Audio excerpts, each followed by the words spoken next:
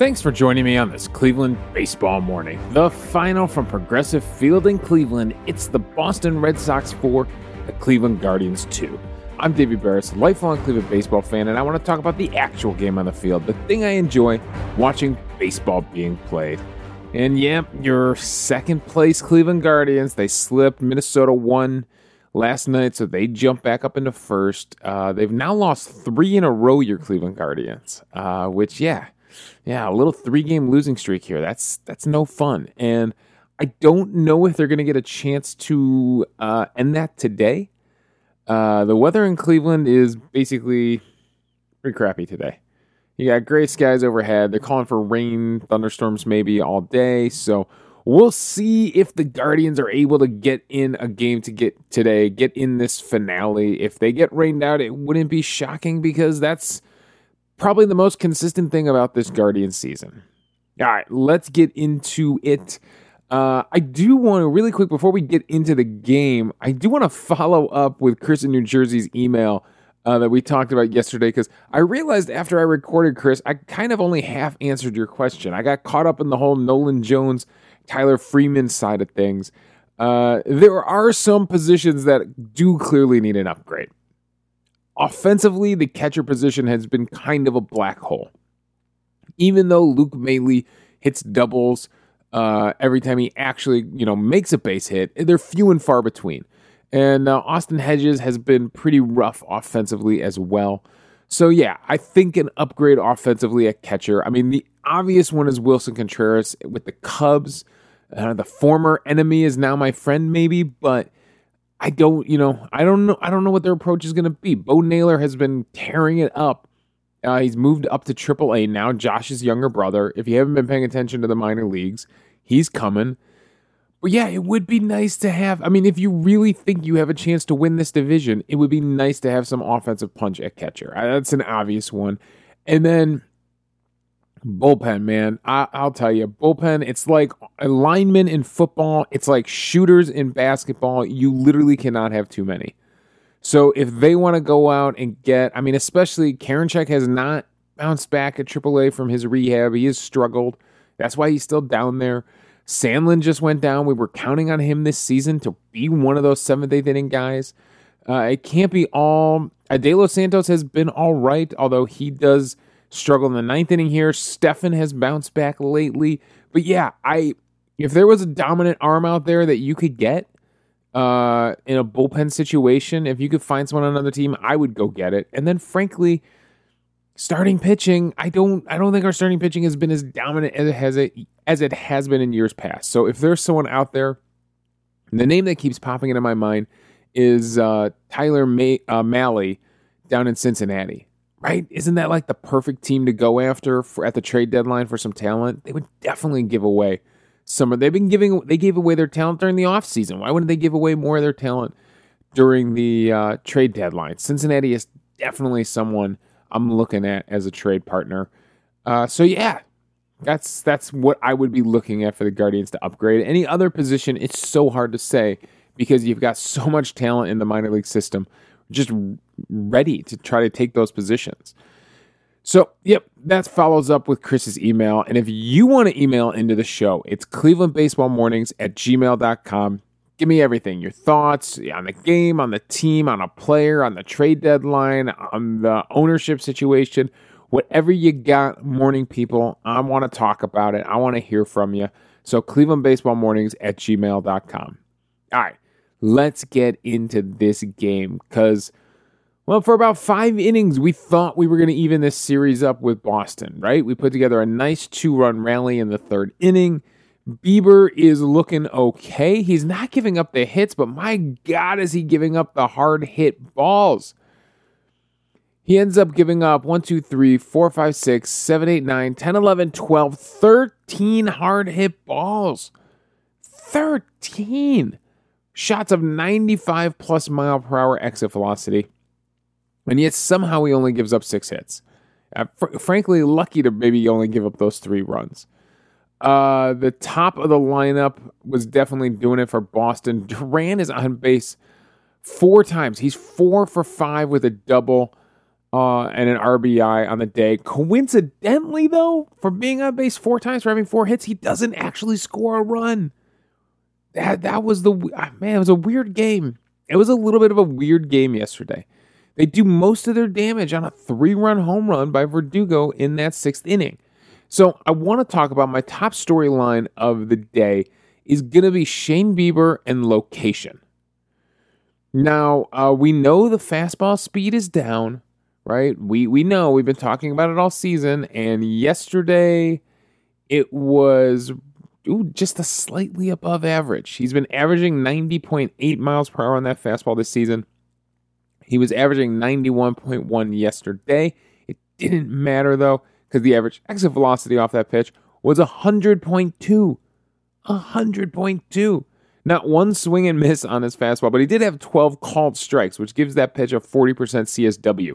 So technically, it was actually his most effective pitch on the day. The slider had a 23% CSW, called strikes plus whiffs.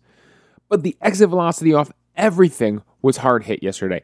Everything averaged 90 plus mile per hour exit velocity. His total average exit velocity on the day was 95.6. Boston hitters averaged a hard hit ball off him on the day. That's not good. That's not good. And the location was interesting because he got away with some things early in the game. From watching the highlights, I can go to these pitches here, and I can tell you exactly what he was getting away with here. In the, let's see here, top of the 2nd inning, he gets a strikeout of Bobby Dalbec to end the inning. On a 1-2 count, he puts a fastball right down the middle at the letters. I'm telling you, right down the middle. And for some reason, it just locks up Bobby Dalbec to end that inning, to end that 2nd inning. It's a called strike 3 on a 1-2 count. Okay, he gets away with one there. He would not be that lucky later in the game. He also, I got to give credit where credit is due. This is a well-located fastball. Rafael Devers to end the 3rd inning. On a 3-2 count, he puts one at the knees, slightly in on the left-handed third baseman. On a 3-2 count, he puts one at the knees at 93.1 miles per hour. That's a good Shane Bieber fastball and locks up Devers. Devers couldn't believe it. Devers saw it was below. He thought it was low. He thought he was getting a walk. No, ump rings him up. Devers, it does that thing he does where Devers doesn't have big reactions. He doesn't throw the helmet. He doesn't slam the bat or break it over his knee. He just gives you this stare. Somebody had it because they were talking about how Devers was pissed at Quantrill for ringing him up and having a big reaction, and Devers just stares him down as Quantrill's walking off the field. Well, he does the same thing to the umpire here. It's honestly, it's good theater. It's a funny reaction. It's an underplayed reaction, but it's a funny reaction. He just kind of gave the stink eye to the umpire. And I was like, you really just called that strike 3? You just rang me up? Me, Rafael Devers. You just rang me up with strike 3 at my knees? I guess he did, Rafael. So that is a well-located fastball. So I don't know what happened on the Dalbec fastball that he freezes up. The Devers one, you understand locking someone up at the knees. However, that fastball location at Dalbec, he would end up back there in the 6th inning, and he would pay. He would pay for it. So it starts with Jarren Duran, like we said, was hitting everything on the day. He puts a fastball up there, and he shoots it over Palacios' head at the base of the wall in left field. Now, Palacios takes a terrible route on this ball. A terrible route. He turns the wrong direction. He gets all turned around in left field. Palacios is not a natural outfielder. He's trying to make it work. He's athletic out there, but routes to the ball have been something that he struggled with. And it's a reason where, Palacios' overall position is a little bit unsettled where he's going to end up, right? He was a middle infielder at one point, and he's trying to make it work out there. But Bieber leaves Duran a fastball. It's a 92.3 mile per hour fastball. It's a 1-2 count, very similar to Dalbec. This pitch is just to the left of where Dalbec's was, that called strike 3 on a 1-2 count. So I don't know if he thought he could sneak another fastball by, but this thing is at the letters, middle of the plate, and Duran pokes it out there in the left field for a double. Now, I thought Duran ran himself out of the inning because with that runner on second, there's a pitch in the dirt that kicks just to the left of Hedges. And Duran, lightning fast speed, thinks he's going to take third base. It doesn't go as far as I think he wanted it to go away from Hedges. And Hedges is able to pounce on it, fire down to third base, and they nailed Duran. It's a great throw, a great tag by Ramirez, and they nailed Duran. And I thought the Red Sox had just run themselves out of an inning. I was already working on the narrative in my head where the Guardians, Ahmed Rosario had overstepped second base the night before. They had kind of run themselves out of an inning, out of a potential rally. And I thought the Red Sox had just done that. But no, they just continue to hit Bieber in this inning. After Devers would fly out to make the second out of the inning, that would bring up J.D. Martinez. J.D. Martinez would get a knuckle curve on a 1-2 count, but this one he hangs a little bit. This one's at the thighs. He hangs it a little bit, and J.D. Martinez is able to hit that one out into left field for a single.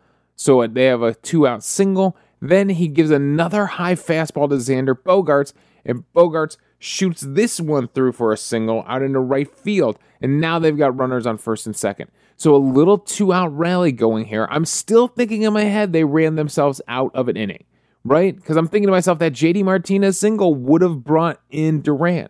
Then I'm thinking that Xander Bogaerts single definitely would have brought in Duran. Maybe Martinez goes to second on the throw home, and now that single from Bogaerts would bring in Martinez. So I'm still thinking in my head, maybe they ran themselves out of an inning. And then Verdugo comes up, and he falls into a 2-0 hole to Verdugo, throws him a curveball. This thing was definitely set up to be on the outside edge, down and away on the outside edge. He ends up throwing it at the belt inside to Verdugo, misses his location, and Verdugo makes him pay. Makes him pay 108.8 mile per hour exit velocity, 400 plus feet. This thing is absolutely crushed, and it's a missed location. Absolutely missed location by Shane Bieber with this curveball, and it's something he's going to be thinking about until his next start. 447 feet at a 29-degree launch angle. This thing has a 1,000 expected batting average. No doubt about it, home run from Verdugo. So I thought they ran themselves out of the inning. I really did. 2 singles on what I'm going to say is bad location. He kind of does hang the curveball to Martinez, which foreshadows the curveball he's about to hang to Verdugo, and he leaves those fastballs up for Bogaerts and Duran. So he loses his control, he loses his command a little bit in the 6th inning, and he pays for it. 3-2 lead is all Boston's going to need. They put on that insurance run in the 9th. So Bieber does... It gets ugly for him the later it gets in the game. Mandy Bell had this in her article. I double-checked these numbers, and that ERA jumps to a 6.10 in the 6th inning, a 7.11 in the 7th inning, and an 18.00 in the 8th inning. So past the 6th, through 5 innings, Bieber has been really solid. But it jumps. The whip jumps up to a 1.45 and a 1.42 in the 6th and 7th inning. It jumps when he gets that late in the game. So maybe there is a ceiling right now to Bieber. I mean, I remember the way Tampa Bay used to use Snell, right? He'd get through 5 innings 2 times through the lineup, and he's out of there. So there is something about that 3rd time through the lineup. Hedges had a comment after the game where he didn't think that the sequencing or anything was wrong, that they just were able to make good swings on the ball. I don't know if it's the sequencing, but it definitely is the location. The location is starting to slip when you get into that 6th, 7th inning. So it's something to see if Bieber can go late in a game, if he can go long in a game. We need it out of your ace. You need your ace to be able to go 6, 7 innings. He goes 7 innings against Oakland on April 30th. He goes 7 innings against the Tigers on May 22nd, and then follows it up with 8 innings against the Tigers on the 28th. Now, he lost that game on the May 22nd. He wins the game on the 28th against the Tigers in back-to-back starts, but goes deep in those games. Let's see here. He went 7 innings against the Orioles and gets the win on June 3rd.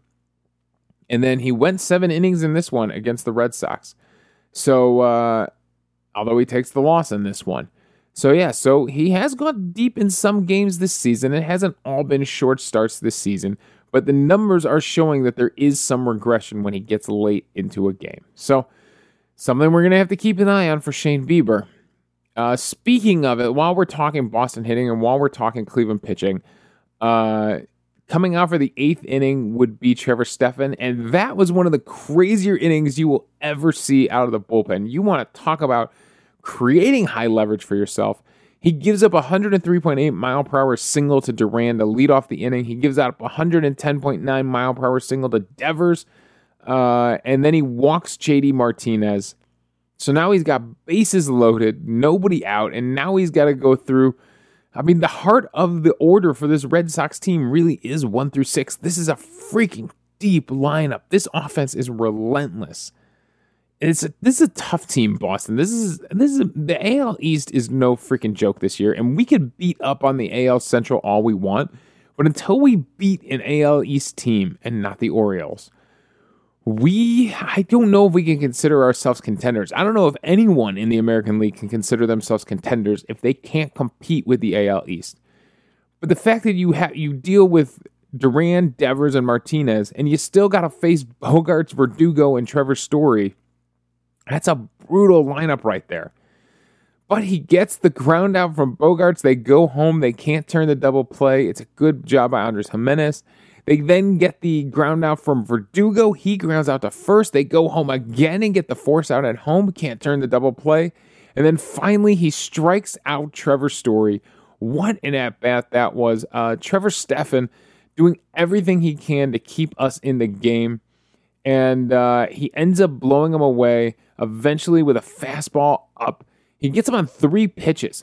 He paints the outside edge with a fastball for called strike 1, gets him to chase a slider and foul it off for strike 2, and then blows him away with a 97.8, basically 98 mile per hour fastball up at the shoulders, above the strike zone, and he blows Trevor Story away. So, Trevor Stephan gets Trevor Story. Frankly, is it a good job or a bad job out of the bullpen when you load the bases but then get out of it? Like I say, it was pretty impressive. It was a stressful inning, but it was pretty impressive to see him get out of it. But then, unfortunately, in the 9th inning, De Los Santos does give up an insurance run. Plawecki with a double. It puts runners. Bobby Dahlbeck had walked to lead off the inning. Plawecki with a 1-out double puts runners on 2nd and 3rd. And Duran, of course, with another single up the middle. This time, it could have been a 2-run inning, but Straw makes a strong throw home and throws out Plawecki at the plate. What is it with ex-Cleveland Guardians that barely played here getting like revenge games against us? Christian Arroyo? Oh, Arroyo was running for Plawecki, so he's the one that was thrown out the plate. Is that 2 nights in a row that Arroyo has been thrown out at home plate? I think it is. He was the one that was gunned down by Oscar Gonzalez the night before. So 2 nights in a row.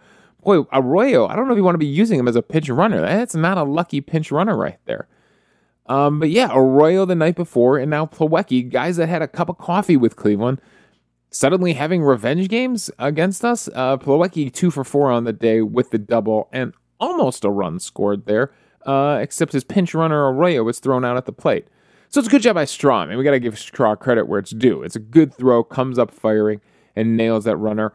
Yeah, I mean, there's a big difference between a 3-2 game. There's a bigger difference between a 4-2 game, and there's a huge difference in a 5-2 game. So to throw him out at the plate there actually meant something. I mean, it gave the Guardians a chance. You get a guy on, and you hit a home run in that 9th inning, and suddenly you tie the game. They just couldn't do it.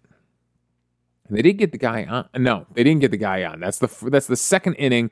This is a great transition to the Guardians' offense because they had guys on base all night, just not in that 9th inning. The 9th inning was only one of 2 innings where they go 1, 2, 3 in the game. The 9th inning, and I believe was it the 5th inning, they go 1, 2, 3.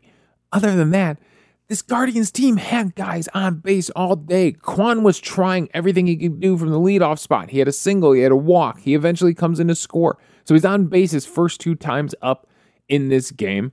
But this time they can't really get a rally going again in the 1st inning. 2 nights in a row now, Kwan has led off with a single, and they can't do anything with it in that first inning. Rosario would hit into the double play right after him. Back-to-back singles in the second inning from Owen Miller and Richie Palacios, 2-out singles, but it brings up Austin Hedges, who strikes out, so you can't get any 2-out magic going there. The third inning, they finally put the rally together.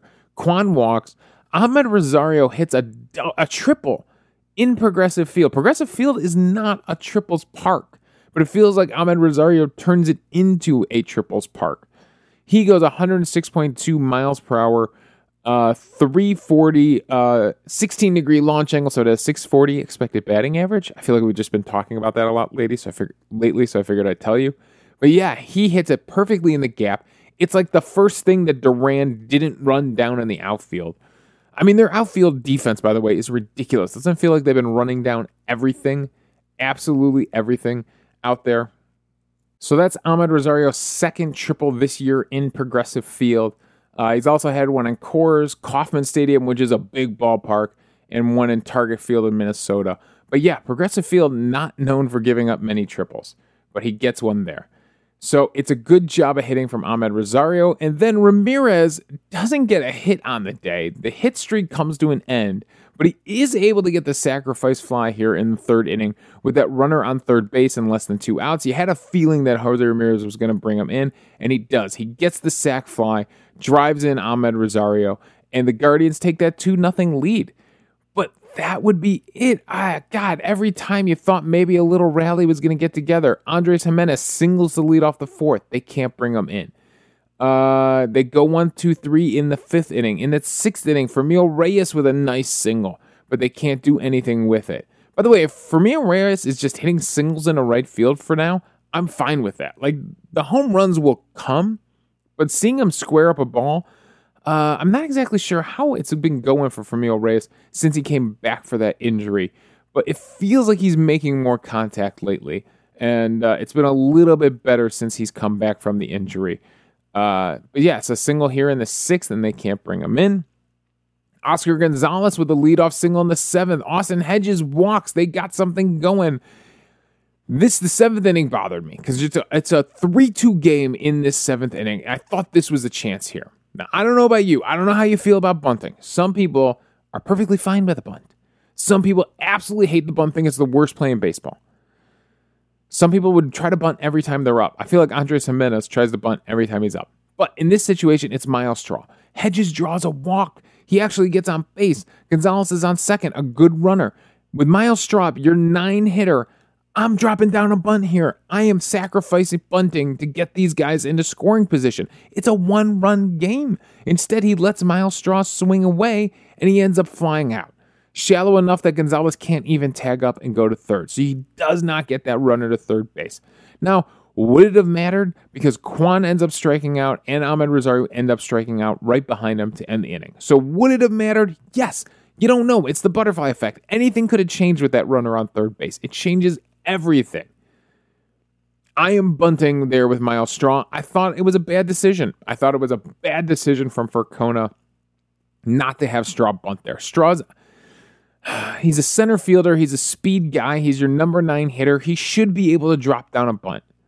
Even if he can't leg it out for a hit, to get that runner to third, to get Gonzalez to third base is huge for Kwan. With 1 out, it creates so many scenarios where he can score. Now, Kwan eventually strikes out, but I think that was a huge mistake not having Straw bunt in the 7th inning. Fermín Reyes would draw a walk in the 8th, but they can't do anything with it. And then the 9th, they go 1-2-3. And that's your ball game. That's your ball game right there. So it started out looking like it might be the Guardians' day, and then the Red Sox come by late and steal this one, take this one. That sucked. That really sucked. I was annoyed because I was feeling good for 5 innings. I was feeling really good for 5 innings. I thought the Guardians got this one, right? They got their 2-run rally. They were continuing to get on base. I thought something else was going to happen. It just never did. The big hit just was not there aside from Ahmed Rosario's triple. They just couldn't find another big hit anywhere in this lineup. Once again, they only have 1 extra base hit on the night. The night before, it was the solo home run. Last night, it was Ahmed Rosario's triple. That's it. The only extra base hit on the day. This offense doesn't work if you're not loading up a couple of doubles, a couple of extra base hits to get these rallies really going. So, yeah, the offense falters, and Bieber just can't hold it, and the Red Sox end up taking this thing 4-2. All right, that is all my thoughts on this one. Thanks for joining me on this Cleveland baseball morning.